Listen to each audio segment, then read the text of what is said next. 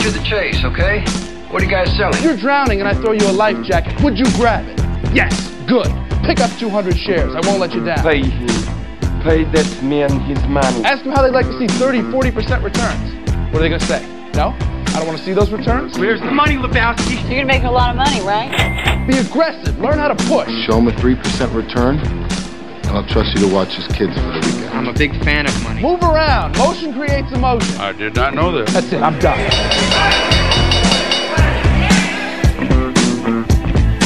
Hello and welcome back to Stacks and Jacks. I'm Tom Amos, Brett Weber on the board. S&P futures they're down 675. This is after another up day yesterday. We've got NASDAQ futures. Put those guys here in a second. NASDAQ futures down, actually up 1. S&P futures are down, and Dow futures down 104. Individual stocks in the Dow that are causing that. Got Chevron Texaco down $3, meaning oil must be down, and we've got the Microsoft down $1.97. So not that much, nothing crazy in there that I can see. We have the European Central Bank is evidently set to have a big increase in their interest rate. It says here, new anti-fragmentation tool. Dying to find out what that is, man. And a sizable rate hike would both come as the ECB deals with its primary mandate, price stability. The Eurozone inflation print for June came in at 8.6%, up from 8.1 in May. And now get a load of this. This is how, without starting the morning off casting aspersions on our people getting these numbers, our CPI has been up, is up, what, it's up 9% or something on the year, but it was, if you take it month to month, last month we were, 1.2 or 3 or something, so it comes in at like 15%. But our producer price index, if you separate out the services from the goods, have been over like 2% for like 3 or 4 months in a row. But get this, German producer prices in June were 32.7% higher than a year ago. Ouch. That's a lot. And how can the producer prices be up almost 33% and consumer prices be up 8%? And do you believe that for a second? How can that even be? But evidently, that's the deal. So the ECB is grappling with the same thing there, saying that now, of course, they're saying that their main goal is to fight inflation. Yet, really, they own all these bonds that these countries have put out. They bought a lot of that stuff. That's why they kept the interest rates so low. And now they're sitting there with these bonds that they've got to be big losers on because they bought them way high up. They've got to be sinking. So if they raise these rates, all these bonds are going to go down, and these guys are going to be losing money on all this stuff. I mean, it's really a corner that they box themselves into here. And it's I don't know how they're going to get out of it. I mean, maybe time will do it. Hopefully, it won't be anything worse than that. But they also have an issues with the Putin. Evidently, is going to turn the pipeline back on, but with warnings that they might have to do because they're not getting enough. Because the sanctions, they can't get parts to the pipeline, so they better be ready for more shutoffs because of problems because they can't get parts because of the sanctions, and some of that's probably true. And also now they're trying to think of a way to stop Russian gold exports, which is kind of interesting because the price of gold goes down every day. So you'd think when they try to stop Russian oil imports, all oil did was go up. Yet gold's going kind of the other way. So anyway, that's where that is. Matty, you've been here in a while. What's the story on baseball? You want to give us a review? Where's Lou? Still waiting on Lou. Not sure where he's at. Baseball, yeah. How about last night, the most boring night of the year in sports? Yeah, well, except for maybe the day after Super Bowl. Day after the Super Bowl. Well, day after the Super Bowl, you still have basketball and hockey and stuff like that. That's true. This is last night. There's literally nothing. That is true. But I guess you could go watch maybe the minor leagues or somebody. But we have Lou. How are you, buddy? Hey, I'm sorry I was disrupted. How are you this morning? Would you have to go out and shoot like a cougar or something in your backyard? Yeah, that's right. We're not talking about a 55-year-old woman either. No. I think I told you I had four mountain lions, a mom and 3 cubs up in our patio at the house in the mountains about a year ago. So, yeah, they're here. What'd you do with them? Just let them walk through? Well, I saw him on the security camera. I wasn't there, thank God. Yeah, no, you don't do anything. You, especially if it's a mom and cubs, you keep out of the way. How big are those boys? Girls. The males can get over 100 pounds. The females probably between 70 and 90. The cubs were small. They were probably 25, 30 pounds. So they're how big is a bobcat? What are they, like 30 pounds, 35? Yeah. Yeah, they're we have bobcats up there, but yeah, you don't mess with wildlife, no. Regardless of size. No, yeah. You don't mess with bears. You don't mess with moose. We had a moose go after somebody on one of the trails near our house up there. You don't mess with moose. You don't mess with bobcats. You don't taunt coyotes. And if you're in Yellowstone National Park, you don't try to ride the buffalo. No, it's not a good idea. What just a curiosity question. When I was up in last time I was up in Steamboat, and I knew one of the people lived there, I saw a bunch of these foxes, and they're beautiful animals, and they're kind of all over the place. And yet, my friend up there said they don't have a whole lot of coyotes. Is it either like the foxes win or the coyotes win, or what? Now, in forest reserves here in Cook County, it's all coyotes, and you never see a fox. We have foxes again up at the mountain house, and there are coyotes or coyotes that are in the hills. You'll hear them sometimes, but generally, canines, foxes, wolves, coyotes, they tend to push out other canines. So if you have coyotes that are common or flourishing in one spot, they will drive out foxes. If you have wolves, and I know this from my time in Minnesota, if you have wolves, they will suppress coyotes and drive out other animals. That's one of the reasons why, for example, when I lived in Western Springs, our house was near a big forest preserve, and the coyotes operated in that area. They were all over the place. Well, they would kill dogs. Any dogs that they came across, they would kill them. And so for canines like that, they drive out all of their canines, and they will hunt other canines, especially domesticated dogs. The coyotes and wolves will hunt them to drive them away. Foxes tend to be, they're not as big, but they will if they can. I've heard of cases where foxes, if they come into sort of domesticated areas, if there are dogs there, they'll go after them. Yeah, Audrey's got a fence, so you don't have to worry about that so much. But they're not. I don't know if they can really.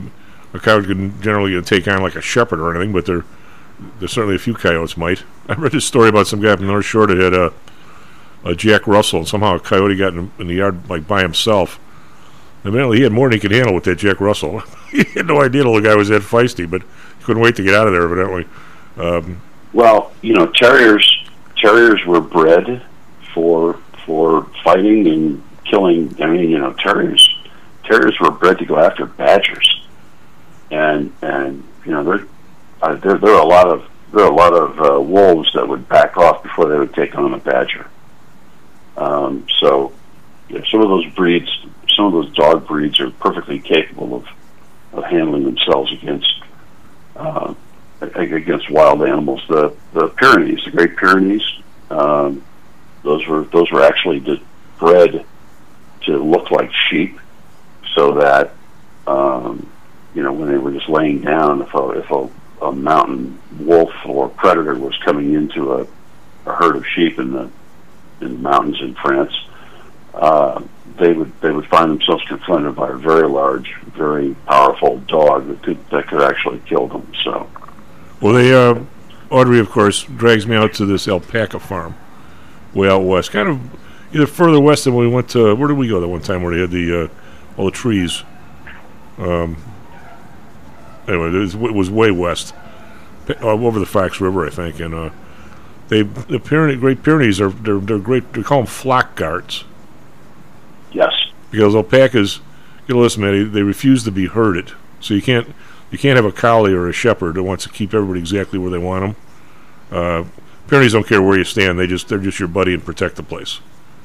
They don't want to hurt anybody. So you can only have Pyrenees. And there's like one other breed that are flock guards for these things because they hang there and mess with the coyotes and keep them away from them. Or you could let the males in there, but the males are such a pain in the ass. So you don't want the male. The males will. Or you get a guard llama because nobody will mess with a llama. I've heard that. I've heard that llamas are tough. Yeah. Anyway, we got all kinds of stuff going on. I mean, you can't. You could think if you've ever seen a herding dog in operation, like a one of the border collies or something like that, and watch them fly around, you realize that a dog the size of a Great Pyrenees is not going to run like that. No. And not going to move like that. So, but they would. I wanted to. Yeah, go ahead. I wanted to give you a quick Ukraine update if you're interested. Yes, absolutely. So it appears that the Russians have basically exhausted their forces in taking big chunks of the Donbass region and trying to consolidate their hold there. They're taking what's referred to as an operational pause to refit and rest their people. They have also changed their targeting for some of their missile strikes and long range strikes in an effort basically to just sort of keep a low level of terror and fear in the overall Ukraine populace. One of the things that has caused them to stop and is actually making it, so the initial move, as we talked about, was a lightning move by Russian special forces and military to try to topple the Ukrainian government. That fell apart. They tried to take Kiev. They couldn't. Their logistical chain was poor, and their supply lines were overextended. So they backed off of trying to come at Kiev from the north. They then were moved on trying to consolidate their holds in the south that they had taken in the east that they had taken in 2014. They did this by using more typical Soviet and Russian tactics, which is to move until you reach contact with the enemy and then bombard the enemy's positions with thousands of artillery rounds until you've killed or disrupted everybody there, and then move their forces in. So they were doing that for a while.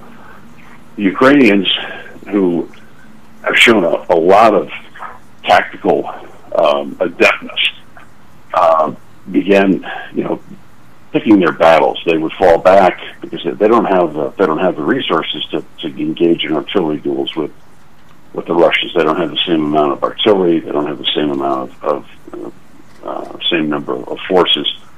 So they gave up ground grudgingly. They forced the Russians to expend a lot of energy, and then our long-range artillery pieces from the west started arriving. Things like these rocket, they're multiple launch rocket systems. They're referred to with a acronym HIMARS and MLRS.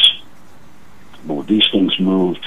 We sent them, I think, 10 or 15 of these systems. So these systems start arriving, and what happens when you get these multiple launch rocket systems in place is now you give the Ukrainians the ability to strike targets as far as 60 miles, 50, 60 miles away from the launch sites. Lord, these things that look like almost like a. These are things that look almost like a garbage truck where you bring the back end up and you fire about 30 of them off the things. Yeah, and the big difference is that unlike the basic artillery that the Ukrainians were firing, the rocket launchers are very accurate. Each rocket is separately guided. They can be dropped or equipped with a variety of munition types. They can have a single high explosive warhead. They can scatter bomblets over a wide area. They're very effective, and so the Ukrainians move these things forward. Now, one of the things the Russians have not dealt with, among many things they haven't dealt with, is communication security. And so their communication systems are terrible, and they've been using their own cell phones to call back and forth and talk to each other, and their radio discipline is lousy. Well, I don't know what the Ukrainians have in terms of cell phone intercept capability, but we can easily intercept those things, and we have aircraft and drones out in Ukraine that are assisting, and we can intercept that stuff from a long way away. So, to the extent that that somebody referred to the Ukrainian command teams as very chatty, they talk a lot, and we have the ability, and we can pass this intel to the Ukrainians. We have the ability to mark those spots with a fair amount of accuracy, like down to 1/10 of a mile, and inside that in some cases. So you will have these forward deployed headquarters where these generals and their colonels are chatting away on cell phones and radios in the open, not using good ComSec communication security. One of our aircraft or a drone that the Ukrainians have, or some other spotter, picks this up, and then within a matter of minutes, if there's one of these multiple launch rocket systems within range, and remember, the Russians forward deploy these command headquarter units.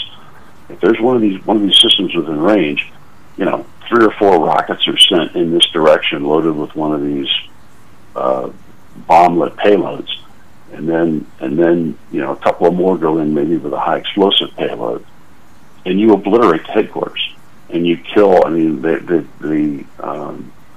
was a report last week that an entire headquarters group, from the commander down to the individual, battalion level commanders and all their support people, was completely wiped out by an NLRS strike. So that's one thing that's affecting them. The second thing that's affecting them is that the Russians have, throughout the eastern part of Ukraine, they captured and they've deployed a number of ammunition dumps, because the Russians' logistics systems are not well developed. So they have to move all this ammunition in, their artillery rounds and others, by train, and then they offload the trains in these huge wooden crates onto trucks, and then the trucks typically move forward to the forward positions, and then they build up these big stocks of ammunition forward deployed, so that they don't have to do a lot of movement to keep their artillery pieces in play. The Ukrainians have lots of people wandering around in eastern Ukraine who are more than happy to send an email to some site saying, "Oh yeah, there's an ammunition dump, and it's in this neighborhood, and it's at the corner of Oak and Elm Streets in Lvyansk or someplace." And the Ukrainians will take that information. They might call us, ask us if we've got a satellite photo of this. Once they confirm it, once that ammunition dump's in place, and these are all forward located, they will shoot one of these long-range rockets into the middle of it. And if you've been following Ukraine military channels, and I do, you've been seeing one picture after another of these ammunition dumps exploding, fires going up and everything else, and not just ammunition dumps. They've been the Ukrainian underground or intelligence networks will identify trains carrying this stuff, and if you can hit the train while it's parked at some depot somewhere or in some marshalling yard and destroy it there, you not only destroy the ammunition, you destroy the train tracks, you destroy the rail cars. And so the Ukrainians have been using these. People talking about these systems as game changers. I don't know. I don't think that's true, but they are definitely tactic changers, and they are being used very adeptly by the Ukrainian army to make it very difficult for the Russians to fight the way they want to fight. Any ammunition stock that they set up, and then we talked about this about 2 weeks ago, that the Russians are using up in about 3 weeks the functional equivalent of our entire ordnance production for a year. That to give you an idea of the intensity of these artillery bombardments. So we're watching and providing information and equipment that the Ukrainians are adapting very, very easily to again make it very difficult for the Russians to fight the way they want to fight, to upset their ability to command and control their forces. And one other issue that I think is noteworthy to me as a former Air Force guy, the Russian Air Force has simply not been effective, and they have not utilized this tremendous numerical superiority that they have in aircraft and equipment. What they've been using their Air Force for is dropping iron bombs in areas where they have absolute air superiority, which means not very far in from the front, and for shooting long-range missiles to attack what they consider to be strategic targets. Now, again, we think that the estimates that I've been reading are that the Russians have effectively exhausted most of their precision-guided munitions, at least to the extent that they're willing to use them. I'm sure they're holding some in reserve, but they're firing off missiles that were being designed and developed back in the 60s, and they just don't have the accuracy. They don't have the capability that their precision guided stuff does. How are we when they do?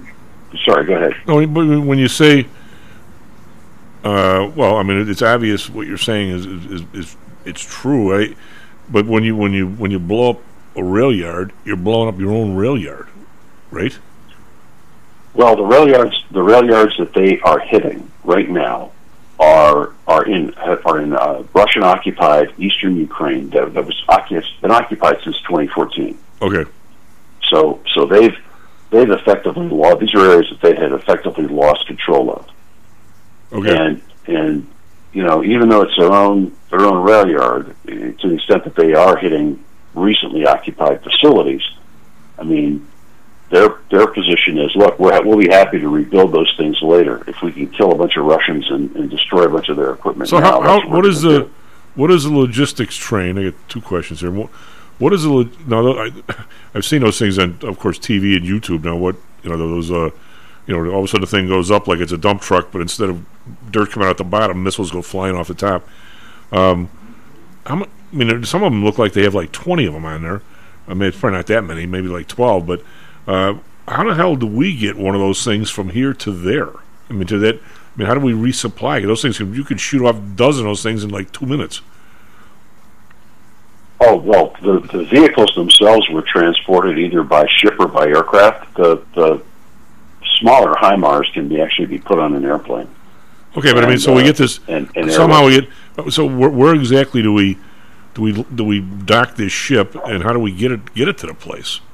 And how do we get how do we get missiles there to fill up the 12 they just shot? I'm very curious. It's kind of a logistical nightmare, isn't it? Well, yes, but frankly, Chief, this is what we're really good at. Oh, I know, but can we still land? And I guess the follow-up question is: are we ballsy enough? Are we landing U.S. planes in Ukraine or we land them somewhere else. And I don't think we're helping to that extent, are we? We're landing, C-130s and off in these things. I mean, are we landing them in Poland or sneaking across the border or what? Well, we're landing them in Poland or in mainly Poland, but or one of the other NATO countries, and then rail shipping them from there across the Ukrainian border. And the Russians have not.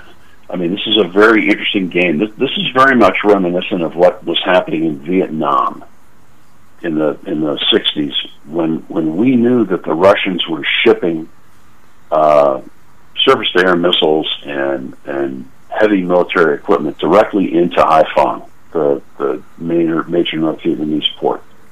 But we were not cleared to attack anything in the harbor for a long time because we were afraid that if we sunk a Russian ship, we would have problems. So the Russians are being very careful.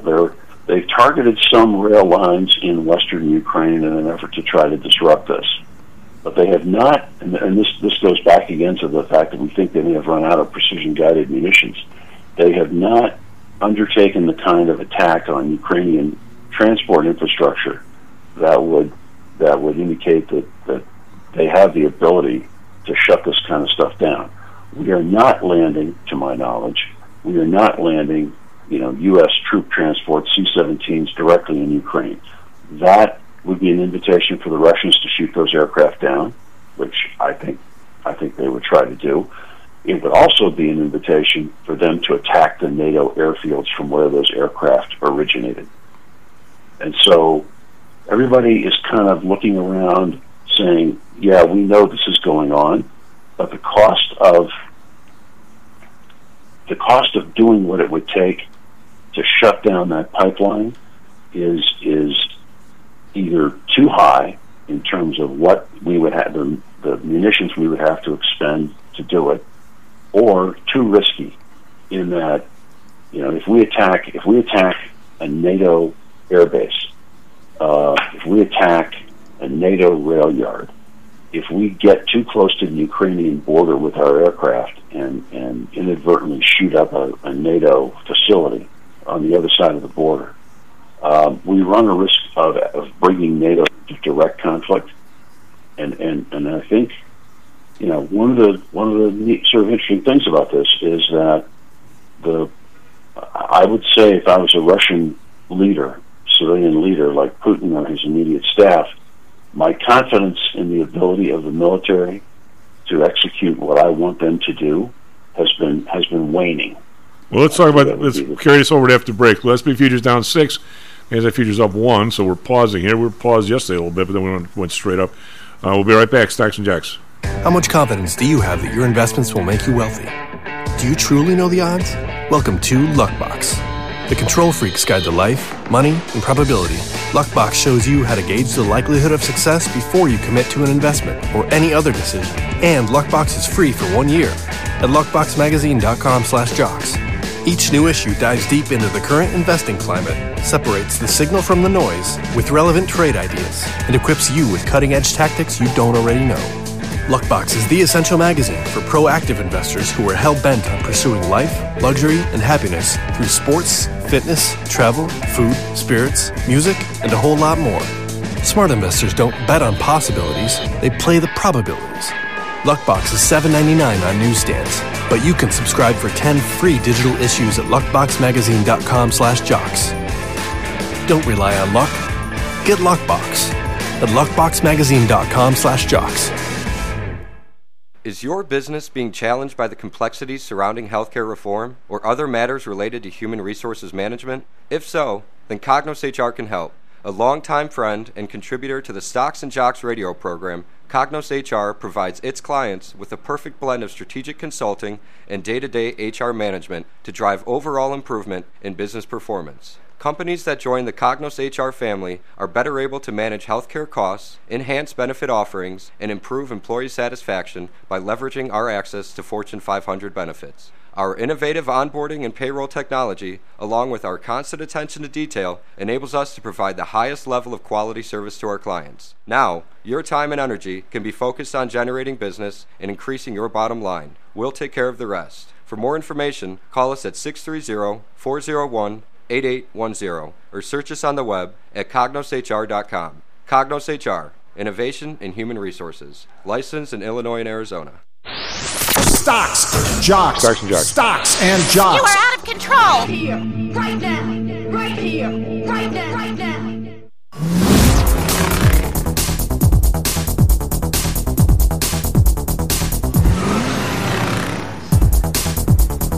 Welcome back to Stocks and Jocks. I'm Tom Almus, Matt Weber. The board SP futures down 750. NASDAQ futures unchanged. Unchanged. Yeah, that's unreal. Dow futures down 68. We have, we're going to go over to Europe here in a second. There we go. DAX down 57.4%. FTSE down 32.4%. CAC around up 6. Call that flat. So a little bit down over in Europe, not much. Asia, Nikkei up 122.4%. Shanghai down 32. That's almost a whole percent. 0.99, I guess that's a whole percent. Hang Seng, this thing is, again, every day I say this, but every day it's true. They're down 315, they're down 1.5%, 20,574 is the rocket show continues between like 20,100 and 21,500. Never breaks out of there, but it just is wild and within that range. Yesterday, Dow Jones is only up 47 compared to the day before, it was up like 700. S&P up 23, but the NASDAQ was up another 184, so NASDAQ's been high. That's 1.6%. Bonds up 2 basis points, but we're back over 3.06. The Bund positive 0.03, 1.29. Japan unchanged at 0.24. We got oil down 385, back under 100 hours, 96.03. That's a big move. That's almost 4%. Brent down 390. That's until 103.02. Natural gas down 28 cents, 7.72. RBOB down 18 cents to 3.08. So the Midwest, we're paying 5.50. There ought to be an investigation, as everybody says, but there definitely ought to be. We have. I just knocked myself off my page by pounding on the desk. We have crypto, 22,606 down 1,064, but still fairly comfortably over the 20,000 number. Everybody's watching, making sure nobody has to go out and do any margin selling. Gold down another $19, 16.80. Even though we're going to stop gold exports from Russia, we still can't. Nobody wants any gold. Silver down 45 cents, 18.21. Gold hits a 1-year low. It's gone straight down the whole way. And the dollar, which we've just started to give, where it's 1.018 euro, which is actually up a hair from, well, it ducked under 1 for maybe a minute on, it was like last Friday's show, and then but now it's been over 1 ever since, but barely. Maybe we got for us traffic, weather, sports. And what's going on in baseball? You didn't give us our Monday report, our half-year report. Yeah, I can do that now. 36 minutes past the hour. Good morning to everyone out there. We're off to a good start on the area expressways, roadways, and tollways. No delays on the Edens or Kennedy yet. Traffic starting to build on the Eisenhower and Stevenson, but no accidents to report. Dan Ryan, I-57, and the Bishop Ford are looking good, as is Lakeshore Drive. So off to a good start with no crashes in the area, although if you can hear the sirens in the background, something's going on here downtown. Off the expressways, we have a crash on Route 53, northbound side at Lake Cook Road. That's in the northern suburbs. And then down on the south side, there's a crash at 130th Street, right at the Bishop Ford Expressway. Everything else looking good out there. Weather today, a hot and steamy day with a chance of some midday showers. A high of 93 today, but it'll be hot and humid, and it's going to be like that through the weekend. So typical July weather for us here in Chicago. Right now it is clear and 73 degrees, going up to a high of 93. For our Phoenix listeners, hot down there as well. Right now it's clear and 95, going up to a partly cloudy 112 today. So that's a hot one, even for those guys. In sports, last night considered to be the slowest sports night of the year. The day after the MLB All-Star Game, there is no other major sports in action, with the NBA, NFL, and hockey all in their off seasons, and the MLB taking a break before starting the second half of their year. So nothing going on. So we'll look ahead to the MLB restarting, which it restarts partially tonight, but the Cubs and White Sox and Diamondbacks, the three teams that we track on this show, don't start until tomorrow. Cubs will be in Philadelphia to take on the Phillies to begin their second half. The White Sox, after taking 3 of 4 in Minnesota right before the break to get back into it, will host Cleveland, another big division rival who's ahead of them in the standings currently. Diamondbacks will host Washington. So a look at the standings as we get ready to start the second half. White Sox 46-46, Chief. They got back to 500 with that 7 out of their last 10 wins before the break, including 3 of the 4 up in Minnesota, which was that huge series, kind of a make-or-break series. They're 3 back of the Twins in the Central, 1 back of Cleveland, who's in second place, but they're just 2 back in the loss column from Minnesota. So they can have a good week here and really kind of flip those standings. Cubs and Diamondbacks are both out of it. Cubs just horrendous, 35-57. They finished losing 9 of their last 10 before the break. They're 14.5 out of Milwaukee, and a lot of rumors surrounding the fact that they're going to trade not only Wilson Contreras, their all-star starting catcher, but probably some relievers and maybe even Ian Happ. We'll see how that all breaks down in the next 2 weeks before the deadline. Diamondbacks are 40-52. They're in last place in the NL West, 21 back of the Dodgers. Chief. When Ricketts bought the Cubs, even though it early success, well, first they had a few really crummy years. They tanked for 3 years, which got rid of my tickets. Yeah, they tanked for 3+ years. Then they and as they were doing that, brought in the Theo Epstein regime on the baseball side, had them revamp the whole minor leagues, which they did successfully. Had them once they did that, then they were able to supplement some free agent signings, and then they had the best run in Cubs history from 15 to really 2020, where they made the playoffs, every year except one during those 6 seasons. They had 3 NLCS trips, 1 World Series trip, and 1 World Series championship. Since then, they've been the worst team, one of the worst teams in baseball for 2 years in a row. I said when we started out, the guy's going to get all he can out of the city. He's going to end up being one of the worst owners ever. I hope I'm not right, but I just. Well, it depends on how you look at it. So I think that they are one of the worst ownership groups in baseball. However, they also presided over the best 5-6 year run in Cubs history, or at least modern history, certainly the last 100 years. So that's the positive. The negative is that Wrigleyville is a shell of what it once was, as far as I'm concerned. It's just a corporate strip mall now around the stadium, and that sucks. And I know some people like it for families and stuff like that, but it used to have so much charm and individuality among neighborhoods, where you had all these eclectic sort of bars and restaurants and coffee shops and people around this iconic ballpark, and it made for a really cool sort of setting on game day. And now it's just like every other baseball area, not every other, but it's a big strip mall with a bunch of family stuff, and it's very sanitized and very chain, and I don't know, kind of sucks. Meanwhile, they jacked up the prices to the second highest ticket prices in all of baseball, only behind Boston. They clearly were following the Boston model because they've done the same thing at Fenway. And now they're not spending money. So I'd be fine with most of those things if they kept spending money like they did during the 5-6 year run. But they stopped spending money too. So I don't know what's going on. Was this please opine on this being your agency. Is this like the Chicago model? It almost started with I'm going to say it started with the Bulls, that they had a whole bunch of they had huge success, obviously, with the 6 titles when Jordan and the gang were here. But I think the years after that, where they didn't pay anybody, and the ticket prices stayed right where they were, and the corporate people and the people with the tickets were really slow to dump on them. I'm going to say they made, the 3 years after all those guys retired, they made twice as much money as the 10 years before. And the Blackhawks have done the same thing. The Bears sort of have done the same thing. Although the Bears are only 8 games, and no matter what you do, they're going to have people there. But now the Hawks or the Cubs are the same thing. I mean, can you imagine the money they're making this year? Paying what's their salary? It's got to be one of the bottom 10. Yeah, they're 15th in payroll right now, so they're middle of the pack. Well, if you got rid of Haywood... Once Hayward is gone, that's going to make a big difference, because he's paid an astronomical amount of money for a guy that is just awful. Yeah.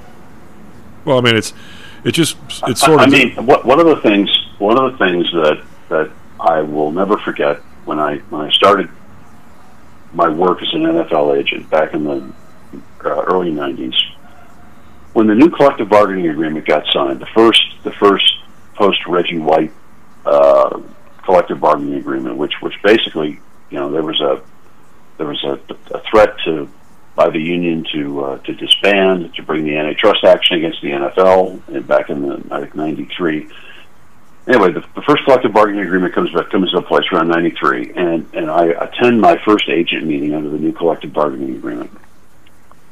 These were held in Indianapolis around as the combine was getting started in terms of testing people out.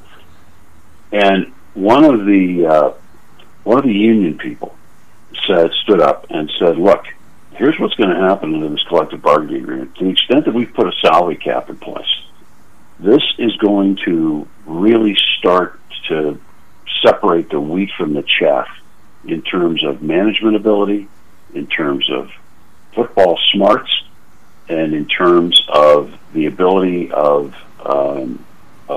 clubs to hide behind some facade of getting lucky when they draft one or two players and then hang on to those guys forever. You're going to have to be clever, and you're going to have to be clever every season and every year, because you're going to be rebuilding and restructuring, and it's going to be a continual process. And the teams that are smart about this and that have smart people that understand this process are going to flourish, and the teams that don't are going to drown." And I remember listening to that and thinking, I wonder if this guy that's just taken over the Redskins, because Jack Kent Cooke had passed away, and his estate had sold the team. I wonder if the guy taking over the Redskins is gonna prove himself one way or the other. Of course, that was Snyder. Now that wasn't in '93. It was a year or two later, I think, is when he bought the club. But that, I remember thinking of that and matching those two up, and it really does. As this is, I think this is one of the reasons why you see such soft salary caps in baseball and in basketball, because the ownership realizes that these things are basically exposure mechanisms. I think the management of these clubs, even with soft salary caps in place, is difficult. And unless you've got a smart team around you, you're not going to be able to compete with the big market clubs. For the life of me, I don't understand why baseball ownership, which has proven itself perfectly willing to take a strike on, I don't understand why baseball management has not pushed for a salary cap, a hard salary cap. That's anathema to the players' union, and they've fought it. They fought it every year, but Scott Boras and his people have been leading the charge on that. But if I was the ownership, I would be sitting down and looking to structure a hard cap that would scatter the talent in the league a little bit more. That would make it very difficult for places like New York or LA to simply buy championship teams. Lou, I don't have a. I come at it. I mean, from a competitive standpoint, you might be right, but I want a ticket price cap. I don't want to be paying $300 a seat at the Hawks and go, gee, I just had to trade away the team. I'm really sorry because I couldn't pay these guys more. But by the way, give me your check. I mean, come on, there's not evenness across the board there. No, there's not. And the other factor, and this is something that I've observed. I observed in my business clients when I was practicing at Big Law, and I observed to a certain extent now. Hey, move to a different spot. Move to a different spot in the room, will you? We're losing you. Is it getting any better now? There you go. Yeah. Yeah. So, teams that are successful, industries that are successful, and these sports leagues tend to be really successful. Coming to them and saying you're being stupid and you're not delivering a good fan experience, they turn around and say, well, we're making money hand over fist. Why should we? We're smart. You're not. Yeah. And we don't need to listen to you. This happens throughout industry, and I mean, this kind of hubris is unfortunately a huge part of American capitalism, and not just American capitalism, Western capitalism. So to go to these clubs and tell them you people are being managed by fools, they just simply respond, "Yeah, we made $100 million last year." Well, it's like telling when I was at Notre Dame for my last reunion, I said, you guys are you're pricing people out of business, and the guy goes, "What are you talking about? We got 5 more applications for every spot we have. We're doing we're doing this right." Hey, I got a couple of questions for you. One is, are we? I'm not criticizing anything here, but do we have people that are gleefully looking at this Ukrainian war as the latest Spanish-American war to try out all our new toys? Oh, I'm sure there's some of that. I think it's more likely that you've got a number of manufacturers who are picking the phone up and talking to each other and saying that weapon system worked exactly the way we thought it was going to. That weapon system did exactly what we thought it was going to, and they're probably very happy about that. The guys that are really benefiting from this, because this is much like the Spanish-American War, or much like the Spanish Civil War. This is a test, one of the first real tests of advanced weaponry on advanced weaponry. So the Russians have not thrown, their front line, top of the line stuff in there yet. We haven't seen an Armada tank rolling out there. And so there'll be some question about weapons effectiveness against that kind of stuff. But they're putting a lot of their frontline stuff in place, and what the Ukrainians are doing with our technology is giving us a pretty good picture of how these modern smart weapon systems we see are going to work against equally competent weapon systems that were ostensibly designed to defeat them. So the T-90 tank, which is probably the best tank that the Russians have produced in mass in the last 2 decades, is supposedly equipped with all kinds of armor that is designed to defeat smart anti-tank weapons like the Javelin or the NGAWS. And the short answer is that the Ukrainians have been demonstrating that it's very hard if you're a tank on a modern battlefield, and the other side's got a lot of these things, got a lot of smart anti-tank weapons. It's very hard for you to have a serious push without the kind of combined arms doctrine that we've been saying for a while, and that really came about in the 73 war in between Egypt and Israel, where the realization was that you now had individual soldiers who were capable of killing tanks and killing them at a distance.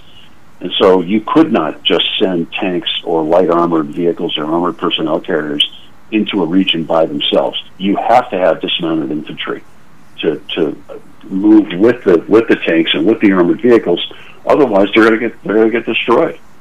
It reinforces the idea of communication security. If you don't have good ComSec, you are exposing your unit to instant destruction by one of a HIMARS or smart weapon system. And we've moved. The Russians have stayed with the idea of en masse artillery bombardment as a tactic. We've moved away from that. We've moved toward, again, the idea that you don't have to fire 200 or 300 artillery rounds and walk them onto a target if you can identify the target. Our position is we can fire 2 missiles that can take, each one can take out an area the size of a football field with submunitions. And if we fire 2 of those and have a 95% kill effectiveness on a target, then that's a lot better and a lot more cost effective for us than firing 500 artillery rounds. So you're seeing a validation not just of the weapon systems, but of certain tactics and certain tactical considerations and thought processes, if I can use that term, in terms of how we've prepared to fight and how we have prepared to equip our forces. And trust me, the Russians are doing the same thing. they're learning lessons. Whether they're going to be able to apply them in a force that was pretty corrupt and pretty poorly organized is another story. I mean, one of the big stories that again, I say this as an Air Force guy, is that their Air Force has just not done what it was supposed to do, or what we thought it would be prepared to do in a major conflict. They should be. They have you know, I won't say total air superiority, but they've got air superiority over the battlefield, and they could push it if they want to. They just don't. They don't want to fly high-end aircraft into that battle zone. I think they're afraid of losing them. It may reflect the fact that they can't produce very many of them, and so they're very, very high value. But you know, this is what I call the carrier battle group syndrome, where you build this marvelous carrier battle group, and the doggone thing is so expensive, and you have so few of them that you're afraid to risk it. Well, hey, shift gears for just a second. We've been talking. Obviously, depending on the people you talk to or about, whether they're left, right, or they only pick on one side of the aisle or the other. We have, I think, countrywide, somewhat of a little bit of a disrespect for some of our leaders, our legislative and otherwise. And I'm going to say that in the last 6 to 12 months. Why would you say that, Chief? Well, I'm saying based on the fact that I and others like me have, and on the fact that the New York Times and the Washington Post are now finally waking up to what we have elected as a president. Well, where I'm going with this is, lately, they seem, and it seems to really be coming to a head with this latest semiconductor bill, where it seems to be obvious, at least seems to be obvious to me, that there are companies being named in the bill, who's getting what and where, and we have people, and of course everybody on the right will point to Pelosi's husband, who's buying 5 million shares of NVIDIA, which is now up, $15-20 since he bought it. But still, if you look at all the lists, like I have a list here today from, somebody sent me 66 members of Congress that have, that are buying stocks, and 107, they're late in disclosing 130 stock trades. I mean, this is you got your buddies like Tuberville. I mean, the whole top 10 is rife with Republicans and as well as Democrats.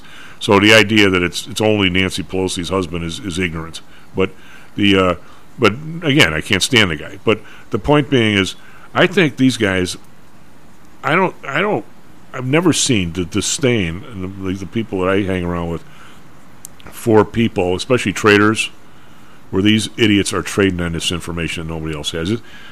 In my group, I've never seen these people held in lower esteem in the last 6 months because of this issue.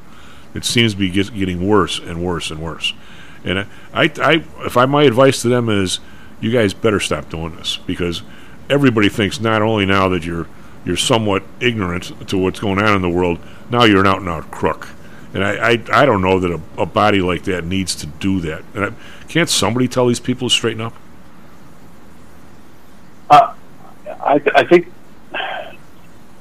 so. So what we're looking at is the first kind of glimmerings of a vote for industrial policy, if I can use that term.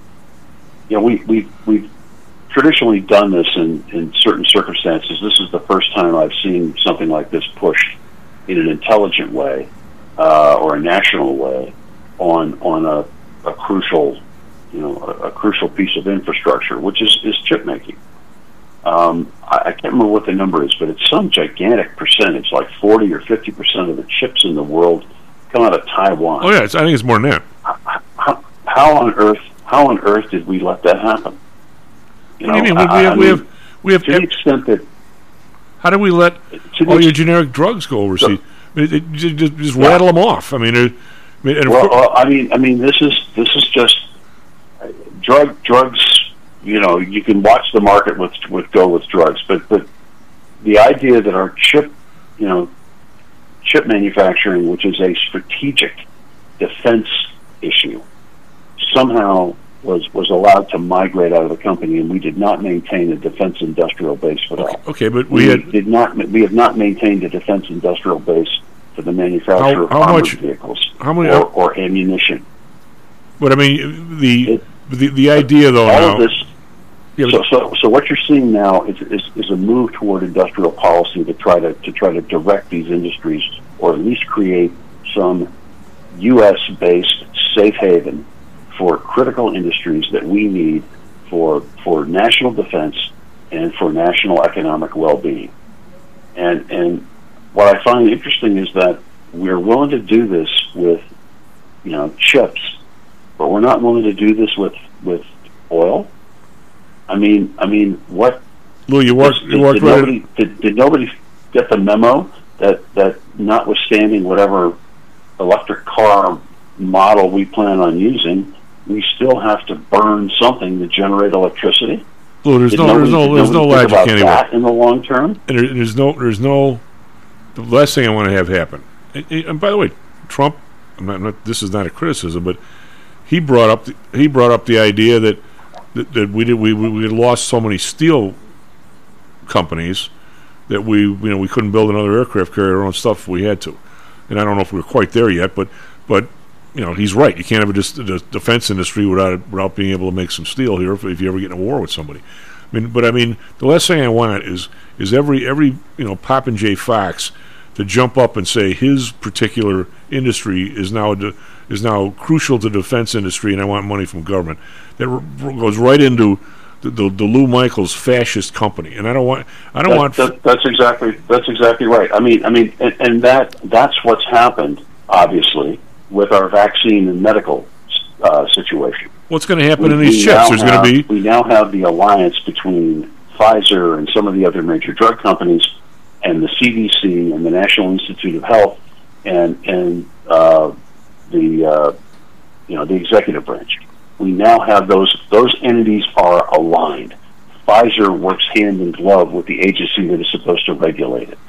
Well, and you're going to end up, whoever names are in this group, obviously Intel, they're doing the thing in Ohio. NVIDIA must be in there somewhere because Pelosi's husband bought the stock. I'm going to say AMD. I mean, there's got to be 5 names in there, of maybe 4. Well, Lou, if you and I live to be 120, you're not going to find another producer of chips other than those 4.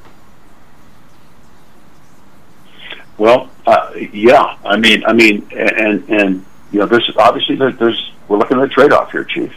The trade-off is economic vibrancy and market that drives this kind of innovation, and the need to maintain some kind of competitive marketplace where these people are going to compete on a level playing field. Assuming they get enough money from the government. If you get enough money from the government, I'll compete. Somehow that doesn't compute to me. No, I agree, and so you've got that on the one side, which requires a relatively unfettered economic opportunity to succeed and fail, versus we have to have a guaranteed pipeline of a certain product. Right. Otherwise, we're in big trouble, and you're walking a balance on. All right, we have to kick this over to next week. But thanks for all the stuff about the Ukraine. Hope our girl Angelica was listening. She keeps sending us stuff, and we'll keep talking about that. We'll probably get her back on because a lot of stuff's going on in her town. SP Futures down 4, NASDAQ Futures up 14 now. Be right back, Mr. Dan Janidis. Are you one of the millions of people who suffer with pain? Do you wake up in the morning with stiffness in the lower back or neck? Why are you using medication to cover up the symptoms without treating the actual cause? Painkillers, muscle relaxants, and anti-inflammatories are not the answer. At ChiroMed, physicians are trained to detect the cause of your symptoms and to correct the underlying problem. If you're ready to listen to common sense and do what it takes to make changes in your body that can affect your health for the rest of your life, give ChiroMed a call and set up a complimentary consultation. They are located in Orland Park and can be reached at 708-403-2727. 20,000 patients over 22 years have been treated at ChiroMed, and over 90% of them have had positive results without medication or expensive surgery. Isn't it time you did something good for your body too? Give ChiroMed a call, 708-403-2727. That's 708-403-2727. Let's get you pain-free and living again. Hello, this is Tom Howell, the Chief. Confused about investing these days? I suspect you are not alone. Investing was never easy, although at times it may have seemed so. I think one reason behind the current concern, although maybe not explained as such, is how the fluctuation in the American dollar and the associated politics is affecting your investments and your wealth. It may not be enough to make some money in your investments. You may need now to make enough to exceed the amount that your leadership is depreciating the value of the dollars you've worked your whole life to accumulate. That same leadership has seen fit to maneuver risk-free interest rates to near zero. Providing positive risk-averse returns in a zero-interest and declining real wealth environment is by far the toughest assignment I've ever had in my years as a money manager. I'm sure that a lot of you have heard that one way to possibly deal with this problem is to invest in so-called hard currencies like silver and gold. The idea being that they will retain their relative value in the face of devaluation of paper currencies like the dollar. To be honest, I have never been a gold bug. I've always had faith that having enough dollars and a good investment strategy was good enough. Now I'm not so sure. But I do know that if I did invest in gold or silver, I'd want to do it in the same manner as we do at PTI for investments in the market, with defined risk. If you feel the need to invest in gold or silver, we can do it using the same strategies that we use for our protected index program. No matter what you invest in, we feel that you need to know and control your risk. Find us at PTIsecurities.com. That's PTIsecurities.com. Hear ye, hear ye! The Homer Broadcasting System is on the air! Stocks, jocks, Stocks and jocks. Stocks and jocks. You are out of control. Here, right now, right here, right now, right now.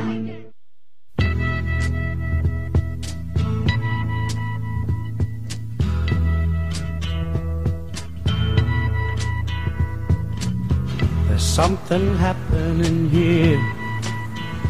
What it is. Hello, North Bay Stocks and Jocks. I'm Tom Almus, over on the board. S&P futures up 5, Nasdaq down 5. I'm sorry, but Nasdaq's up 15, so it's heading north like it has the last couple of days. Big moving the chip stuff. Having to do a lot with this. I think with this bill that's coming out is we're going to toss $50 billion at these chip companies, which is a lot of dough. Originally it's supposed to be $250 though, but so the 50 is come down quite a bit. Dan, how are you, buddy? Doing good. Hey, thank you. Last week we had a few people that jumped into that Pacific Gas and Electric you were talking about, and are pretty happy. Yeah, it's a good it was a good investment, and it was good timing as well. The spread the spread on high yield bonds, although PG&E is not a high yield bond, but the spread on high yield bonds has come in quite a bit over the past week. So credit is, a lot of people looking at credit, especially credit, about names like PG&E. Another one. This is a very similar story, a little bit more yield, is ADT, the security company. Again, solid company, pay the bonds that we've been purchasing are 4 1/8 that are due on June 15th, 23. So less than an 11-month bond giving you close to 5%. A solid company that's, a pretty good return. So yeah, we think that bonds are coming back, corporate bonds, and especially if you stay on the short end, you're getting some yield. And the environment seems very favorable right now. There's definitely a fair amount of interest in this area. So I would not recommend in this environment going to the lower quality. I would really I'd say across the board, whether you're looking at stocks or bonds, this is not the time to be doing a risk-on trade. So I would stay with the higher quality, high yield, and investment grade names. Yeah, and what still, I mean, you and I, we've counseled people. I mean, obviously you've helped because people believe you on bonds more than they do me, which they should, by the way. We've counseled people to sort of hang in there the last 6 months, and I guess some of the people and the people that bought the PG&E stuff have taken our advice and essentially got something for where they're getting something for 11 months, and if something's more than they've been getting. Right. But it's still, you and I, maybe me more than you, but I'm just abhorrent about what people are getting vis-a-vis the degradation in the money anywhere. I mean, did you see the numbers today about the European Union? I think I'm right on this, where they claim that their inflation rate's up to like 8.5 or something, but their PPI's up 32 in a year. I'm going to say that CPI, whatever they use over there, is wrong. There's no way you can have. Yeah, I'm not sure that number is accurate. I mean, they're just about to do a rate hike over there now, probably as we're speaking, and they've been very slow, unlike some other companies. I mean, forget about Japan. I mean, Japan is not, slow isn't even a word to describe Japan when it comes to rate hikes, but the EU has been behind some other countries, and I think they have some unique issues that they still need to work out, both politically as well as sort of between countries, and when they look at spreads between countries and all that. So, but overall, yes, the numbers are difficult to understand. We do know, I mean, the numbers here too. And we do know that one thing that has happened, and I think it's somewhat confusing it may be somewhat confusing to some listeners, is that we're seeing good earnings coming out of countries, out of companies, and the same thing with companies in Europe, and we're seeing sort of a very positive tone to the voice of a lot of the CEOs. But we're also hearing, if you're listening carefully, that there is a contraction. So, in other words, we're doing okay. We're able to pass our costs along to our customers. So we've been able to, produce pretty decent earnings in this period. But at some point, I think that slows down, and in some cases, it may even stop. So as the sort of backdrop of decent earnings continues in this third quarter, I think we have to keep remembering that the full impact of the rate hikes hasn't been felt, and the full impact of demand destruction hasn't been felt yet. So there's this sort of interim period where there looks like there's some ideas, and again, we're hearing, I think you make a good point, statistics that are coming out that we have to be very careful of, because there's a lot of numbers being thrown around, some that make, like CPI and PPI came out last week, and certainly were not good. To show that there still is a fair amount of inflation, and you still see it if you go grocery shopping or if you're looking for anything. So that is fairly clear. But on some of the other areas like productivity, production, and all of that, I think companies are touting things a little bit too much right now, just because they want to keep earnings high. Well, investor interest high. We had a long talk the other day with Professor Hal, and I don't know how, Dan, you can. Where they say you don't know whether you're on foot or horseback. I have no idea, given the first of all, our PPI, if you were to take just the good side of it. Now again, you can't just be splitting these numbers up to push your own argument. But the last several months, I'm going to say the last 5 that I can remember, the services side has been either 0 or maybe at most a 0.5% increase. And the goods side, which feeds more into the CPI, has been over 2% for like 5 months in a row. Well, that's like 30% a year, right? And I mean, it's not. I mean, we're not even. So I don't know how, like with these airline things or with these other places that have raised prices. So I don't know how. I'll be honest. I don't know how the local saloon figures out whether they're doing better this year than last year. Everything's up 25%. But, I mean, the stuff they're buying obviously is costing more, but I don't know if it's that much more. I mean, I don't know how much their rent went up. And I would say that if you counted the amount of hamburgers they're selling or beers, the amount's down, even though the revenue is got to be, I don't think the burgers and beers are down 25%. But I couldn't begin, and this is something I think I studied and be good at, I can't begin to tell you the difference between the nominal and the real at this point, and people in government don't want to tell you. But if you and I tried to get to the truth, I don't know if we can get there.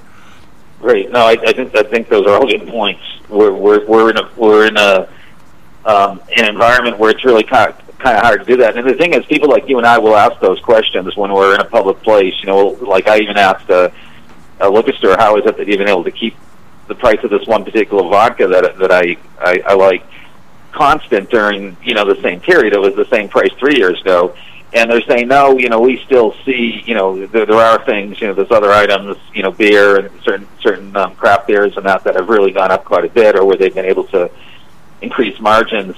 But again, it kind of goes back to that supply and demand. What are people willing to pay? Somebody wants to go to your local pub for a beer and a burger. It's just a lot of times it's just the convenience, so they're willing to pay a little bit more, and the owner is able to pass along some of the cost. The portions might be slightly smaller. I do have a couple of restaurant owners who have told me that as clients, that they have gone through that process. They may be sourcing their food from other places, and that's one other thing that I've noticed, that there are, people find alternatives when they're, saying, hey, I've been going to the same place over and over again, but by the way, we really should consider a few other options. And when they do, they may come up with might be able to save a little bit of money doing that. So, but I agree. Yeah, whether in what dollars are we looking at? And the other thing too is that this is moving so quickly. So inflation is gone up quite a bit in a very short period of time. We haven't quite had a chance to digest the difference, and I mean, as individuals, we haven't, and we're still kind of looking around and trying to understand why it's so expensive for certain items, whereas some items haven't gone up as much. And then I think also as a country, I mean, there's still this incredible amount of spending going on right now, which I do not think is a smart thing at this time. And at some point, it's going to catch up with us. So things are looking okay. The stock market's been okay the past few weeks, but I do think that we're going to be paying for this still sometime. Well, Dan, if you look at you look at the stock market of the last 4 days. Now, granted, we have some covered calls out there for some people, and we're kind of chasing those a little. But the bottom line is, if we didn't have those calls, we'd have done a little bit better. But we've had 3-4 really good days in a row for people. I mean, everybody's up. We didn't lose near as much on the way down as everybody else, so when we're making it on the way up, to the extent that people are ever happy, they're happy, right? Right, who's going to be great. But I see this. I don't know. Maybe you know what? I listen to knowledgeable guys like you all week long, and I kind of put it together. And you don't want to do that. You got to be dangerous because I see what's happening here, and all of a sudden we're right into this. Fed going to sort of pull back, go back to normalcy, and we're kind of in this routine, and the market's kind of reacting, not liking it all that much, which you wouldn't expect, right? Because obviously the market got seriously pumped up in the last couple of years. Well, now all of a sudden, the whole world now has decided we're going back to happy days are here again. We're going to pour $50 billion into the semi business. We're going to have those stocks which have been getting clobbered. All of a sudden, everybody in Congress jumps into them, and they're flying up. And oh, by the way, the Fed's going to help us out with the $50 billion, and they really aren't going to start knocking off the balance sheet, and they really aren't going to raise these rates. I mean, the idea, how many all day long, all you hear is how aggressive the Fed has been and how they're killing us. For God's sake, Dan, we're at a 15% inflation rate. The rates are 1.5. Or wherever the hell they're at. Right. Who's kidding who? We're not even on the same planet here, and yet, yeah. Go ahead. I absolutely agree. And the spokespeople, I think, and certainly the administration absolutely does not understand, economics 101, and like I've been talking about the demand destruction and then the substitution for products, very, very basic items. It's not like you can go out there and suddenly decide. I have a good example of being impacted by it personally this week. The transmission went in my car, and it's a nice car. It's a Mercedes, but they have looked everywhere in the country to try to find a replacement and cannot find one that was built in my year in 2013. So we did find a used one, but we're paying twice the price for a used transmission. And I guess the point of mentioning that is that you go into this, now what am I going to do? Am I going to buy another car? Do I really trust Mercedes enough to be carrying cards for any new car that I purchase, or for that matter, what other type of car would I be buying in this environment? And I haven't bought into the electric car thing yet. So there's what I would call a substitution effect. You end up going from what you've had and what you've been paying for to now looking at some point, I'm going to look at something else because it's just not worth the price, or just not worth the aggravation if I'm going to have to be concerned about issues like replacement parts and things like that. And that's where I think there hasn't been enough education. People are going to have to go through it themselves till they realize, wow, this really is that bad. The supply chain really is that bad. There's really, you hear it from your contractors, you hear it from your mechanics, but once you experience it personally, say, wow, this is actually, this is a difficult situation, and it goes all the way down the line. It's not just, the individual person. There are several people in the meantime that are not getting their cut of it, if you will. They're not getting it. Same thing. The obvious thing, like we've talked before, airlines. That they've cut capacity, and that also cuts capacity with cruise ships and with hotels and with restaurants, and that one's a lot easier to see. But if you start looking at whether it has to do with cars or used cars or replacement parts on vehicles, those are important items. Those are pretty high up there on the list. Transportation's pretty high up there on the list, unless you live in the city and can rely on public transportation. But most of us don't. So those are big ticket items. So I think we're going to still see some more demand destruction. I think we're still going to see some more. I think we're going to see more people being, realizing that this inflation issue is not going away, despite a little bit of sell-off in oil prices recently. I don't think it's across the board.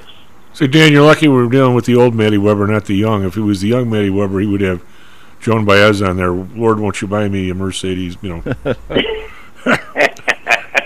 Just for the record, and I'm not advising anybody on anything, just for the record, if that were to happen, say, in my Suburban, my 3/4-ton Suburban, there's a place in Alsip, they'd tow it in, and the guy would rebuild my transmission for $1,500. That'd be good as new for another 200,000 miles. Yeah. Well, I think I'm sold. I think that's the move. That's where I'm heading. You're going to buy an old Chevy Suburban? I'm not recommending that. Well, not necessarily an old Chevy Suburban, but I think a car that's more likely to have an American car that's more likely to have a replacement, or even being able to rebuild a transmission as an option. Then one of my buddies that works for one of the big firms here sends order flow to the floor, or they're market makers on the floor. One of the 3 or 4 left. Poor guy, he takes his bike to work, right? So, of course, somebody steals his bike, like a couple of weeks ago. He goes home just as somebody runs into his car parked in front of his house. Oh, I got to say, well, he's got a Lexus, and they won't even, it's been 3 weeks, and the place he's going to take it into get it fixed. Not only are they crowded, they said don't even bring it in for like another 2.5 weeks. We can't get parts and blah, blah, blah. So you're not the only one, bud. Yeah, no, I know that. Yeah, I know other people who are in the same situation. But this is, I guess, the reason I bring this up is just that these aren't like things that happen to you hopefully aren't things that happen to you every single day. But they are out there, and until you actually experience it for yourself. For example, the other good example is if you're looking for a home. If you're looking to do renovation work on a home, you don't realize until you're actually out there looking to get bids. Just how expensive things have gotten over the past year. So those things are, and the contractors have been able to pass along those costs right now, but that is not going to be able to continue too long. Well, you probably know, Audrey has she does real estate stuff, and she has a couple of guys, a couple of groups of people that will turn around houses, and we're not talking about ones that people destroy. We're talking about people that bought them into a house in the 90s, and now they die, and the house is perfectly fine to live in if you want to, and everything works, but their bathrooms and kitchen and everything, or maybe the windows are 30 years old. So these guys, the house will be, nobody wants those houses anymore. Young people don't. They want stuff walk right in. So let's say the neighborhood would call for a $300,000 house, the thing's going to go for $220,000, and guys would come in and the budget would be $35,000 for them. New kitchen, new bathrooms. I mean, we're not talking about gold faucets or anything.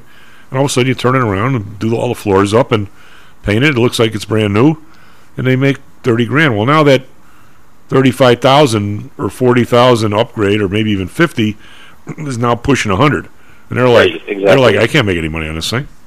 I mean, nobody. Yeah. It's what you're. That's taken away a whole market. That's taken away. That's going to really. That's a good example of demand destruction. That people will say, "I'll put that off." Some people were doing the work during the COVID period when they were home, and the prices were increasing during that period. And now that I think is it's going to be tougher and tougher for contractors to stay this busy. And there's going to be a point where this all turns, and that I think also hopefully it's going to be the same point where more people are getting back to work, back to the labor force, and that's when I think we're going to start seeing some equalization or some leveling out of some of the issues, because we still have such a mismatch between employment in certain certain sectors of the economy where there's still a need for certain employees and jobs, lots of job openings, and then we're also starting to see jobs being cut in other areas like technology. So I think this mismatch needs to come in line before we'll start seeing some stability in price. Well, then we've talked a little bit on this savings per family number. In the last 2 weeks, it's gone down $3,000 from 12.2 to went down again today, $150 to $9,000. How can it be going down that fast? I mean, are people It's just? amazing. I mean, how many families are there in the country? 80 million. How does 80 million times $3,000 in 4 months? That's what's coming out of people's savings. It's guys like you trying to find a new transmission. Basically. Yeah, and you know, I believe that number, or I'd say it's probably fairly close, because I've been wondering how is it that people have been able to afford. You know, there's a very large percentage of the population that doesn't have the emergency savings. 6 months of emergency savings, or you know, other savings accounts that they can turn to when they need something to do something to their car or to their house. But if they just want to make a purchase in general, that's gone. So, and the other ironic thing about the way this happens is when finally you're starting to get paid some interest on that checking account, or for keeping something in savings, maybe doing a money market and getting close to 3%, or buying some of these short-term bonds. Now that you're actually getting paid something for it, you don't have as much money to put into it. So that's kind of the personal debt. That's the way the economy works. Well, in the last year, savings, this number got to 55,000 whenever he was getting the PPP checks, right? Yes. And the personal debt per citizen was down to like 52. Now it's back up to 70. So anybody who thinks that that individual people are fat and happy here, I'm not so sure about that. Yeah, I'm not so sure either. And I think another point to make is that when you're listening to some of the numbers, you know, I'm not saying you personally, but when the listeners out there are listening to some numbers, find out how recent those numbers are, because you can go back a month or two and make things look really good. You want to have up-to-date numbers. And I know some reporters are continuing to talk about numbers that are just a couple months old, but they've changed drastically, and I think you gave a really good example with the savings rate. Well, Dan, what would you, I mean, we both, you recommended them, and I sold them to people, the bonds that are 11 months, and we ended up getting these things, which is surprising, because sometimes we can't get the same price you do. We ended up getting them under 100, so we actually were at the 4 1/8 number, or whatever it was. And I think I'm going to say both of us have surrendered and said, okay, 4% for 11 months is okay. It's the best you're going to do. But if you wanted to go out for 2 or 3 years, if you thought this inflation was going to last, what would you want to get? I'd want to get like 10, but we're not going to get 10 anywhere. No, and then remember, there's going to be there's a flattening of the yield curve. So once you get out beyond 2 years, it starts. The comparable treasury rate starts going down. So it's not that's the other thing that you have to get used to in this environment. You actually get paid more on the short end of the curve when we have an inverted yield curve. I would say next week we're going to see another 75 basis point hike, and after that I think we're going to see some more opportunities in these short corporates. Well, and then we'll have a nice couple of months to ride them out, to hold on to that yield through the rest of the summer. Well, if we ever, I mean, Europe looks like it's even worse than us, but I don't know anywhere, well, again, I don't read every decade going back to God knows when, but I don't know anywhere in economic history that I've, certainly not in U.S. history, where if somebody just went to the bank and bought like a 5-year CD with $1 million, if this inflation stays the way it is, really in 5 years he's lost half his wealth. Yeah, exactly. I mean, these numbers are staggering, and yet, why are just a few of us on the show here? There's a few people elsewhere. Why is people just letting this happen? I mean, this is crazy. Yeah, I mean, the bank does take a big chunk of it, and I know Interactive Brokers, who we use, has been advertising that with this 75 basis point hike, we're going to see 1.87% on our idle cash. And you compare that, which is money you can take, as liquid as it comes, and you take that and compare it to the 1-year CD rate, and you're actually getting more for to sit in cash. So, I would say that when rates are this low, because the spread is very small on these products, banks are they have an opportunity to do very well in this environment, but it's not advantageous for the purchaser of a CD right now. It's not a good time. Dan, we've had some inquiries into the self stuff. You still like those? Is that yes, absolutely, yeah. And they've been a little volatile. So what I would say with self is if you can get it in the lower fives, like certainly less than 5.5, and then ride it up. So I think we bought some at 5.25 or 5.30 last week. Rode it up to about 5.75, and then they came back. So it is a name that's somewhat volatile because of its size, because it's a very micro cap. This It preferred, right? pays a really nice dividend. No, is this the kind? It's a REIT. Yeah, it pays a really nice dividend. Okay, so this is the common. A very stable industry. Right, so this is the common, and there's not a preferred there. This is the common. This is the common, right? Okay. This is the common. It's a REIT. All they do is it's Global Self Storage is the company name. Ticker symbol is self, and all they do is public storage facilities. They're in what I would call the secondary markets. They're not in the Chicago's. They'd be in maybe like say the Dayton or the Springfields, like the smaller cities. Actually, I think we do have some here. You may, yeah. Is there? They have They have like one or two big competitors. Are they paying as much there or no? They do. They have several competitors. They have a competitor here in Florida that actually is set up as a private equity firm, and we looked at investing. And as a private equity, if you have it as a private equity investment, yes, you can get paid more, but you have a lot less liquidity. Common stocks, no, I don't think you're getting paid as much. You can get REITs where you're getting paid more, but they're not specifically self-storage. Self-storage is only part of the portfolio, if you will.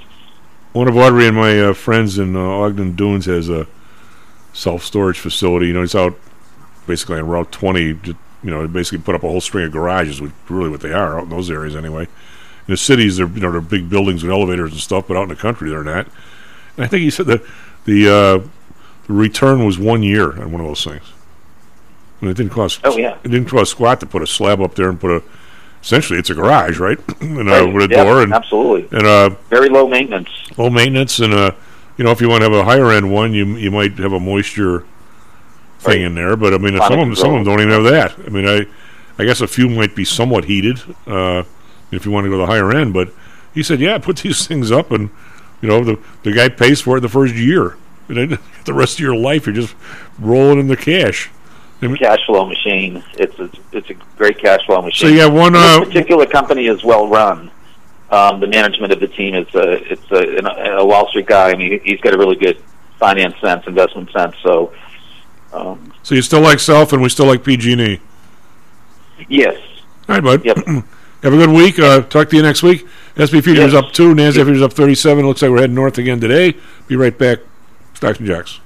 How much confidence do you have that your investments will make you wealthy? Do you truly know the odds? Welcome to Luckbox, the control freak's guide to life, money, and probability. Luckbox shows you how to factor in the likelihood of success before you commit to an investment or any other life decision. Your brain is smarter than your gut, and that's why you owe it to yourself to read Luckbox. We've made it easy because Luckbox is free for 1 year at luckboxmagazine.com/jocks. Each new issue dives deep into the current investing climate, separates the signal from the noise with timely, actionable trading ideas, and equips you with savvy investing tactics you don't already know, all while exploring how to live your best life through music, spirits, food, sports, travel, fitness, and a whole lot more. Luckbox is the essential magazine for proactive investors who are hell-bent on controlling their financial futures. It's for overachievers and alpha types who don't buy into Wall Street's investment gurus. It's for mavericks who believe in life, luxury, and the pursuit of happiness. It's for you. Smart investors don't bet on possibilities, they play the probabilities. Luckbox is $7.99 on newsstands, but you can subscribe for 10 free digital issues at luckboxmagazine.com/jocks. Don't rely on luck. Get Luckbox at luckboxmagazine.com/jocks. Hello, this is Tom Howell, the Chief. We've talked a lot on the show about risk and suitability, about how your portfolio should match your age, income, and risk appetite. It's been hard for investors to maintain that suitability in the last several years due to a Fed strategy that has driven interest rates to virtually zero. You may have even heard that the Fed was trying to drive conservative investors to a riskier portfolio on purpose, for whatever reason. I'm sure you are aware of investors that took some increased risk, such as longer-term fixed-income securities, and are now unhappy with that choice. At PTI, we have always stressed total portfolio risk awareness and tried to minimize chasing returns in a tough environment. Well, now it looks like maybe interest rates are moving more towards historical levels.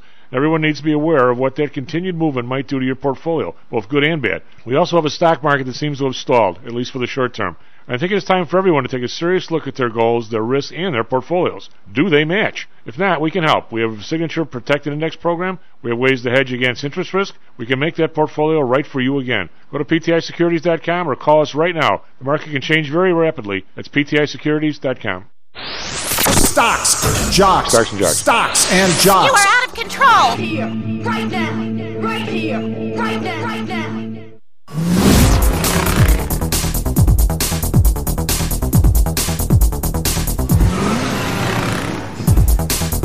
Hello and welcome back to Stocks and Jocks. I'm Tom Allen, Mr. Matt Weber on the board. SP futures up 275, NASDAQ futures up 40 as the NASDAQ rally looks like it's going to continue. European Central Bank raises rates by 50 basis points. Its first hike in 11 years. Dow futures are down 26. They're going on. Let me see. I'm not exactly positive what that brings them up to. I'm going to say it's still barely like 1%, and they're let's see. It raises rates by 50 basis points, bringing its deposit rates to 0. Wow. So they're like back to 0 when their PPI is 36%. They're a little behind the times there. Wow. Over in Europe, we've got DAX down 63.5%, FTSE down 17.3%, CAC around up 26.4%. They're going against the tide. In Asia, mixed bag.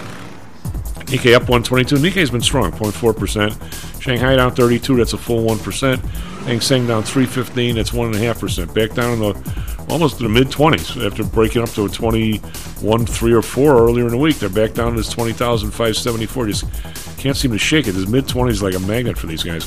Yesterday, Dow was up 47. S&P up 23. NASDAQ up 184. It's like 3 days in a row. NASDAQ has really been off to the races. Bonds unchanged at 3.05. The bond up 8 basis points to 1.35. Japan unchanged at 0.24. Oil, big whack here in oil. On 383, it's 3.8%. 96.05. Brent down 388, 103.04. Natural gas down 24 cents, 7.76. RBOB down 18 cents, 3.09. I better not be paying $5.53 this weekend. That's way too much with RBOB at 3.09. Gold down $11. Actually came back a little. 16.88. Silver down 44 cents, 18.22. Copper down 4 cents, 3.27. We've got crypto down. Bitcoin's down 8.74, 22,796. We have the dollar. This is a new one, maybe. The dollar versus the euro, 1.0259. So still really low, almost a dollar on the euro, but significantly above the 0.99 it was Monday morning. What do you got for us, Traffic, Weather, Sports? 36 minutes past the hour. Good morning once again to everyone out there. Still off to a very nice start here for a Thursday morning. No accidents to report on the Edens or Kennedy. Eisenhower and Stevenson looking good, as are Southside Expressways. We are seeing travel time starting to build, but no accidents to report, no stalls or significant delays, just normal traffic volumes. So good news there if you're heading into work this morning. Off the expressways out in the western suburbs, we have a crash Route 83 at 63rd Street, and then just northwest of there, Army Trail Road at Wall Street, there's a crash. But everything else looking good. Weather today, sunshine early. Could see some midday showers spring up in a couple of areas. A high of 93 today, so it'll be hot and steamy. Chance of some midday rain, but mostly sunny throughout the day. Right now it's clear and 74 downtown. For our Phoenix listeners, partly cloudy skies with a high of 112. Right now it's clear and 96. In sports, the quietest night of the sports calendar was last night, the day after the MLB All-Star Game, where none of the major sports teams are in action. Baseball returns tonight, but not for our Chicago teams. They're back in action tomorrow. Cubs will be in Philadelphia. White Sox will host Cleveland.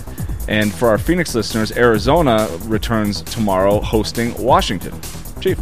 John, how are you? I'm good, Tom, and you? I'm doing good. I want to take advantage of Mr. Weber's presence. I obviously totally miss him on the sports and personally when he's not here. But I've got to quiz him, and you can pile right in.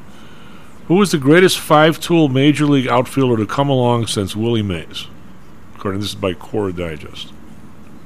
To come along since Willie Mays. They claim he was the best. Now, Doesn't mean he was the best outfielder ever. They say he was the best 5-tool outfielder ever. So this means speed, power, arm.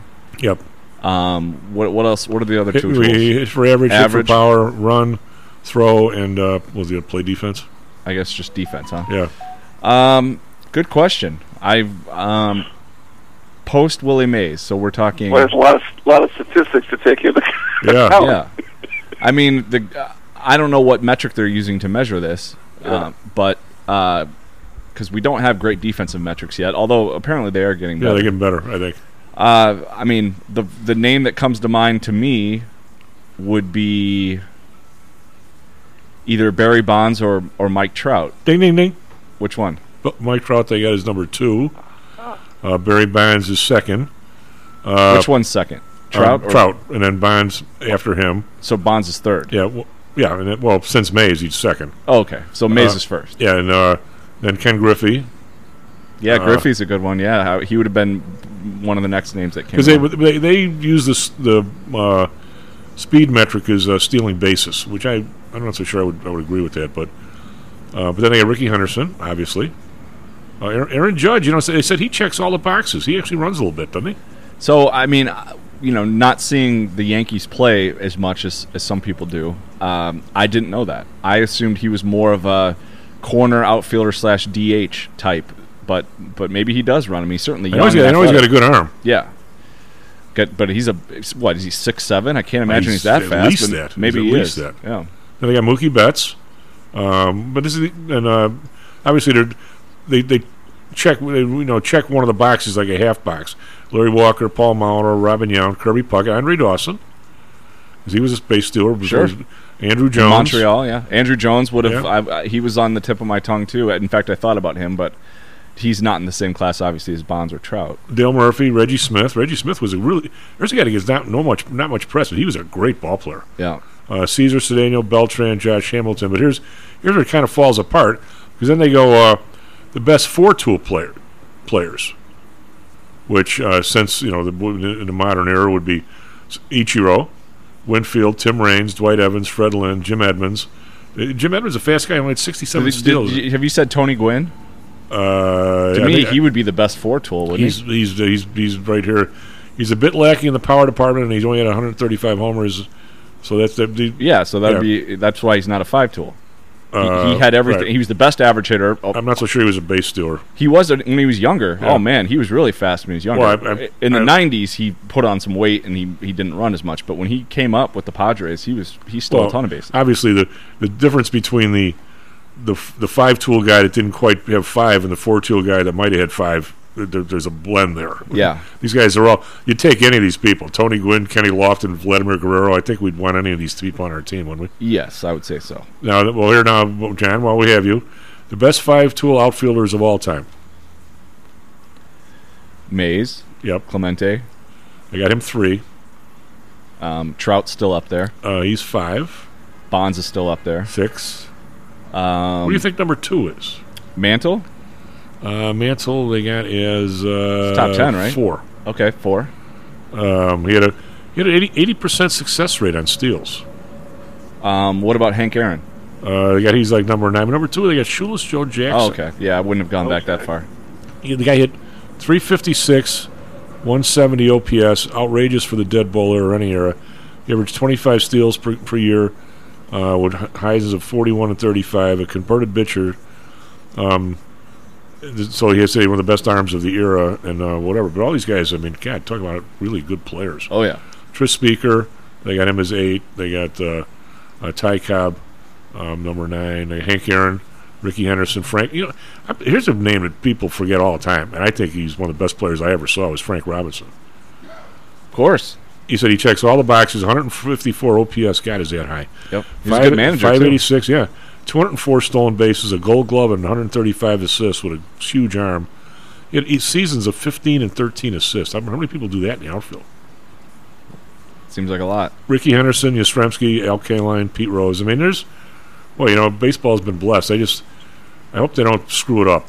They're talking about a pitch clock next year, though. I'm so excited about that. They're seeing the average time of games in the minor leagues since they've instituted the pitch clock go down by like 30%. I mean, where would which you is put what it? we're looking for. Where would you put it? Good question. I don't know. Does the pitcher needs to see it? Obviously, right? So, do you? No, I mean, how many seconds? Oh, how many seconds? Good. Also, a good question. I would say you got to start maybe higher than maybe where you want to end up. So maybe you start like 24 seconds, like the NBA, and maybe you're trying to get down to 20 or something like that. What do you think? Well, your fastest guys I ever saw when I was watching during COVID when there was no baseball, I was watching all the old games. Fergie had to be one of the fastest. He was like 11. No, you're not going to get that. You're not going to go back to that. No, you're not going to go back to that. But if they can be in the 20 range, I mean, that's a huge difference. I mean, some of these guys, especially these late inning relievers, are 45 seconds, 50 seconds. Man. Yeah. Well, I was watching ridiculous. I was watching a starter the other night. The routine, if the batter leaves the box, messes with his gloves, come back in, and even if it's a starter, then gets the sign and throws, it's about 31. So I would start at probably 25 just to get some kind of a routine down to where love it. The batter's got to get, because the weird part. When we got stuff talking about with John, but as you know, I'm not use the term taping, but I put the pause on, right, and then go do something, check out stuff for the show, and I come back. Well, if you do that for the Bear game, you can see you can buzz through all the delay in football. Really is the commercials. Yep. Right. Same way with basketball. Right. It's all the timeouts. In baseball, it's the game itself. I know. That's what sucks. The commercials are pretty quick. It's the you're sitting there. It's I'm to the point now where with the Cubs being so bad, when they're good, I'll enjoy watching the game. Or if Hendricks is pitching, because I really enjoy watching him pitch, I'll watch the whole game. But I'm to the point now where I'll fast forward when we're on defense, and I'll only watch our at bats. Really? So if I'm behind, like you're saying, if I pause it and I'm doing something else, I will.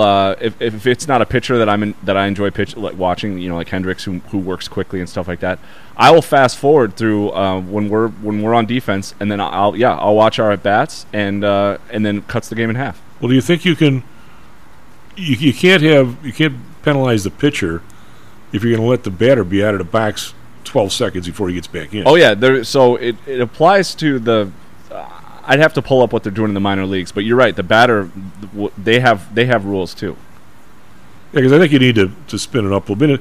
If I ever did that in softball, you guys would have lynched me. We never make it to the bar. Yeah, you got to be certainly under 30 seconds, but I'd like to be around 20 if you can between pitches and get those games under 3 hours again. A 2.5 hour baseball games is a perfect length. Yep.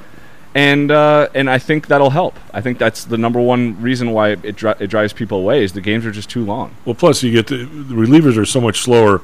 I can make it to the sixth inning. The seventh inning, they start bringing 2 and 3 guys in. Seventh inning's a half hour. Well, it is funny because if you have 2 good pitchers on the mound, 2 good starters, the first 5 or 6 innings will take an hour. Yeah, yeah. And it's almost like you're watching a game from the late 80s. But then once you bring in the 6th, 7th, 8th, 9th inning guys, I mean, then all of a sudden that's where your 2.5 hours in addition to that first hour comes in. Yeah, just real quick on the Cubs, I watched them a little bit. They got. I've never seen a team. They're pretty fundamentally sound, considering they got different people at every spot every day. I don't think I've ever seen a group of guys try harder or looking like they're enjoying being around each other. I don't know if that's manager or it's just they all came up together in the minors or what. But they're playing some pretty good teams, and they're losing them all, but they're losing them in the 10th inning, 11th inning. Yeah. They're not getting blown out that much. I think it's a credit to Ross. I do, too. I really do. I mean, I think he keeps he has a good culture, and the guy, he's still in it, all in. He's committed, and he keeps these guys focused and engaged. They just don't have the horses. I mean, I'll tell you what, that kid in center fielder's a keeper. I agree. And who's the guy? I don't know if center field's his best position or not. Well, he's fast enough. We'll see. I think that's where they project him as being a center fielder, which would be great. But because he's also a middle infielder, and I don't know what he's better at. But he's talking about guys that are potential 5-tool guys. I mean, if he figures it out, he's only 23. Yeah. He's got speed. He's got power. He's got a monster arm, and he can go get them in center. He's really raw. Like he'll take a weird route on the ball. He doesn't have very good instinct off the bat. But he's so fast, he can kind of make up for it right now. But he's got to work on that stuff. Who was the guy who played left field for Hap DH? And this is the guy who burned up the summer or the fall league last year. Velasquez. Yeah, he struck this guy out at the plate. The guy was dead. He was a dead duck. He just was an aspirin tablet to Contreras. Yeah, that kid's got a lot of talent too. He's got some power and he's got an arm. I don't know how highly rated he is. I mean, the Cubs farm system is back in really good standing after they traded away all their prospects, when they were winning to try to, get guys like Aroldis Chapman and different guys like that to put them over the top. They really depleted their farm system, which kind of happens. That's what the White Sox have done as well. So the White Sox have no farm system anymore because all their guys are now up, right? And you trade your other ones for assets and stuff. So it kind of goes in cycles. Well, the Cubs, their farm system is really good again. It's considered a top 5 or 10 farm system in baseball. I think that kid was the MVP of the fall league, wasn't he? He was, and they have this guy Pete Crow Armstrong that they got from the Mets in the Javi Baez trade. So they traded 2 months of Javi Baez for this Pete Crow Armstrong guy who's an outfielder who's in Double-A right now, batting like .350, and he's got great defensive player, hits for average, hits for power, and they got a stable of these guys right now. And if they trade more assets like they're expected to in the next 2 weeks to get even more, but you're never going to get another Contreras. Plus he's young. Contreras is the one. It's so hard to find a catcher. Plus he's 25. He's older than that, but I mean, he played in the 2016 World Series. That's right. So he's probably, if I had to guess, he's 28, 29. I'll look it up. I just want to confirm something you said earlier, Matt, about Wrigleyville, because I found myself on an epic trip on the Clark Street bus yesterday, which I usually don't undertake. I used to live just south of third base back in the 90s, just between Belmont and Madison there, and my image of what the neighborhood was like then and the ballpark with what it looked like yesterday, because I haven't been through there in the daytime in quite a while, but man, that neighborhood has lost a lot.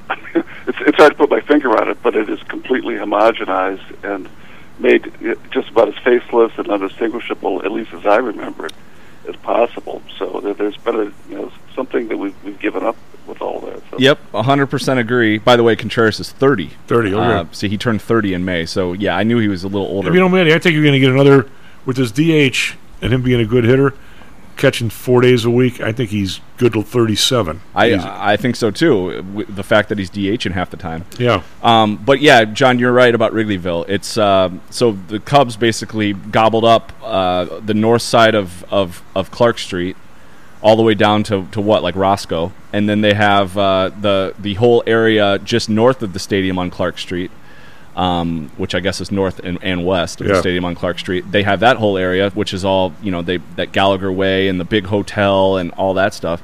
And I'm sure it's really nice. And I know some people that like it because you can bring it's very family friendly. They've got like the picnic tables and they got activities for the kids and they've got clean restaurants and stuff like that. And shopping, and I get that, but it's really just sanitized that whole area to the point where it's unrecognizable. It just doesn't look real to me anymore. And I know there's progress, and being the old coot that I am, all this stuff looks like a betrayal of my past at some point. But it's also it looks like just a lot less fun than it used to be. I don't think we want Chicago. I don't think we want Chicago becoming a strip mall city like a Phoenix or an LA or an Atlanta where everything is just new strip mall buildups. Like that sucks. That's like I don't think we want to lose what we have here. And Wrigleyville, love it or hate it for the drunken antics that happen there, but it still was a cool sort of assembly of privately owned bars and restaurants and coffee shops and shopping, and there was like you're in a city and not just some kind of staged area. Yes, exactly. How far down Clark did they go to the south? Is the Irish Oak still there? So they only have one side of the street. So if you're on the south side of Clark, all of that stuff is still there, like Merkel's and all of those bars. And there's some new ones as well. The north side of the street, they have down pretty far. I don't think it goes all the way down to Roscoe, but it's close. So it's a good 2 or 3 blocks that they have. Okay, so you're talking north. No, I'm talking south of the stadium on Clark, and then just north of the stadium on Clark is where they have like their Gallagher Way and all of that. Yeah, how do they get the zoning for that thing? That's like the old parking lot and all that. Yeah, how do they get the zoning for that? I don't know. And then across the street, Don't ask Tom. Across the street, just north of Addison, and across the street from Clark, that's where like the old McDonald's was and all that. Now that's like the big hotel, which that really stands out when you see a gigantic, 10-story hotel. What about the houses right next to the alley? You're not your ass button up against a hotel. There are houses right there. I don't think there are any houses left right there. No, I don't think so. Good. Anyway, hey, Jan, so what... You've heard a lot of the discussion today with Lou and with Dan, and I know it's a smaller group, and let's put it this way: people that have ever traded on the trading floor, and people says, those guys are a bunch of thieves. Well, that is absolutely wrong, because you have to be in a position where you make sometimes tens to 20 to 30 to hundreds of transactions a day, and if you ever cheat on one of them, nobody will trade with you ever again. So it's a totally different world. When you have regulators say, how could somebody trade like that? How could anybody be counted on to trade on their honor? Well, they were. I mean, maybe you'd never let a regulator trade on their honor. That's possible, I guess. But whenever you see people front-running this stuff, you didn't like it when the firms did it, and you sure don't like it when your elected officials who you're paying use their salary and their time to turn around and front-run you on the floor. And John, I tell you what, and the attitude in this area... And I know if you're obviously we both talked to a lot of conservative people. I mean the poster people are Pelosi's husband, but the list of the top 15 it's probably more Republican, but still it's half and half. I mean it's to me it's despicable, but I don't think anybody cares what I think. You contrast that to something like HUD. Which another regulatory monster that's sort of going way outside its field of expertise. Now you got the woke HUD going after the woke mayor in Chicago for not being woke enough when it comes to placing things like General Iron and doing it to punish people of color. So I think you'll never have any kind of industry in any kind of city where there's any sort of racial mix anymore without turning it into some racial hot-button issue that will infuriate everybody, and it will end up making the project go somewhere where it doesn't have to deal with that kind of stuff. Well, but your General Iron, people, regardless of color, whether they're woke or not, I live in the area where General Iron was. Well, they stole the property. And it was for those that don't know, it was a recycling facility. And that would have explosions like every 2 or 3 years. Once in a while, yeah. That would literally shake our building. Yeah, but shake it once in a while. You need a little something once in a while. But I know every Monday morning, I mean, every guy, grabbing washing machines and stuff out of the alleys lined up in their pickup truck. But it's something. It was right on the water, so you could, get stuff out of there by water, by river. But they need to be somewhat somewhere. So, Maddie, what do you think we are, Maddie? We're a mile and a half away. We're maybe not even much less than that. I actually Google mapped it once. I think we're like less than. Let me look it up. Just west of Clyburn, there, isn't it? Yeah, I can look it up. But less than a mile. Yeah. But the Cliff Notes history is this was always an industrial area, and actually there was an ordinance passed 25 years ago to essentially keep the area industrial, right? Where you couldn't put anybody in there. In this whole industrial area, because the city didn't want to lose all their industry. So yeah, the place is kind of close. Well, and then you also had the steel company that nobody. Then all of a sudden, nobody liked that there. So of course, if you're any kind of person, no matter what color you are, if you move this thing to another area, and you say, "Hey, those people were pissed off. Was in their area. They're a mile and a half away. I'm a mile and a half away. I don't want it here either." So, I mean, at some point, it just becomes. We were 0.4 miles away. Really? Yeah, 1909 North Clifton to 1951 North Seminary. Well, but you had to drive to get around it. It was longer to drive. I guess if you just were a crow fly, it wouldn't be far. It says 2 minutes, 0.4 miles. Wow. I guess we were pretty close. Yeah. But, man, I still don't know, for those that don't see these things, there's just a massive pile of, I'll use the term crap, that had washing machines, you name it, and this big claw would come down. And all of a sudden, like the next day, you'd see some truck driving out of there with all these pellets of iron what do they do with the rest of the stuff, man? They put it on barges and send it down. I mean, they separated somehow the metal from all the all the insulation and stuff that's in refrigerator. Somehow they're down to the metal, which is really used for highway construction and buildings. I mean, you can make that metal in any other than specialty steel. You do anything with it. And it's not like this is the dream of everybody to recycle everything, right? Very green. Yeah, it's very green, except the plant isn't green at all. Like Manny says, I mean, the plant stinks. Nor will it ever be. Well, because with all the stuff around the steel, somehow you got to separate the junk in the washer. washer. Price to be green, I think it's a question of how much of a price, but I get the concept. But to say you could do it with absolutely no impact environmentally or on the adjoining population is ludicrous. Oh yeah, but I was fascinated to see how they separated all that out of there, the copper wire from this, that, and the other thing, when it's just a big pile of stuff. Anyway, John, thank you very much. Yep. Maddie, thank you. SPV is up 10, NASDAQ is up 65. His rally's relentless so far. See if it keeps going. Talk tomorrow, Stocks and Jocks. What did we learn, Palmer? I don't know, sir. I don't know either. I guess we learned not to do it again. Stocks and Jocks is brought to you by PTI Securities and Futures. Go to PTIsecurities.com. PTI ProDirect. Trade for as low as a penny per share and $1 per option contract. Learn more at PTIProDirect.com. Nadex, offering an intuitive way to trade the financial markets. Visit nadex.com. HomeSource Realty. Call Audrey Johnson at 708-349-3456. Hamzy Analytics. Listen to Fari Hamzy every other Thursday and visit HamzyAnalytics.com. ChiroMed. Back or neck pain? Schedule a complimentary consultation by calling 708-403-2727. DAX Research. Tune in for David Andelman's technical analysis on Mondays and Thursdays and call 1-800-821-4968.